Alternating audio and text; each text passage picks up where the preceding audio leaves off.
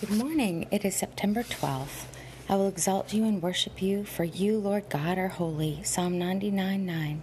I have tasted and seen that you, O Lord, are good. Blessed is the one who takes refuge in you. All your saints fear you, for those who fear you lack nothing. Psalm 34:8-9.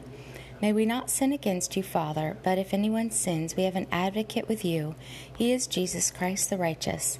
And he is the propitiation for our sins, and not for ours only, but also for the whole world.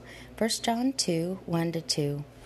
May I not let my heart be troubled. Let me trust in you, O God, and trust also in Christ. John 14:1. Jesus, as the Father has loved you, you also have loved me.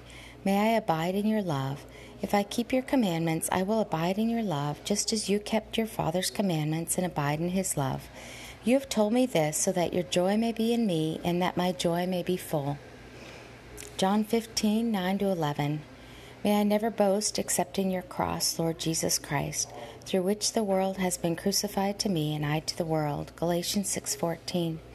May I walk in wisdom toward outsiders, making the most of every opportunity. My speech should always be graceful, seasoned with salt, so that I might know how to answer each person. Colossians 4:5-6. O God, open to me a door for the word so that I might speak the mystery of Christ and proclaim it clearly as I ought. Colossians 4:3-4. Blessed are those who make you their trust, O Lord, who do not look to the proud or to those who turn aside to lies. Psalm 44. I will call upon you and come and pray to you, and you will listen to me. I will seek you and find you when I search for you with all my heart. Jeremiah 29:12-13.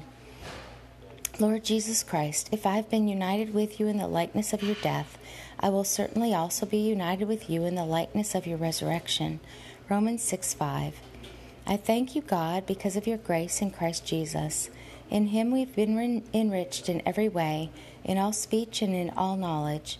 We do not lack any spiritual gift as we eagerly wait for the revelation of our Lord Jesus Christ. 1 Corinthians 1:4-5 and 7. Lord Jesus, you are the stone that was rejected by the builders, but that has become the chief cornerstone.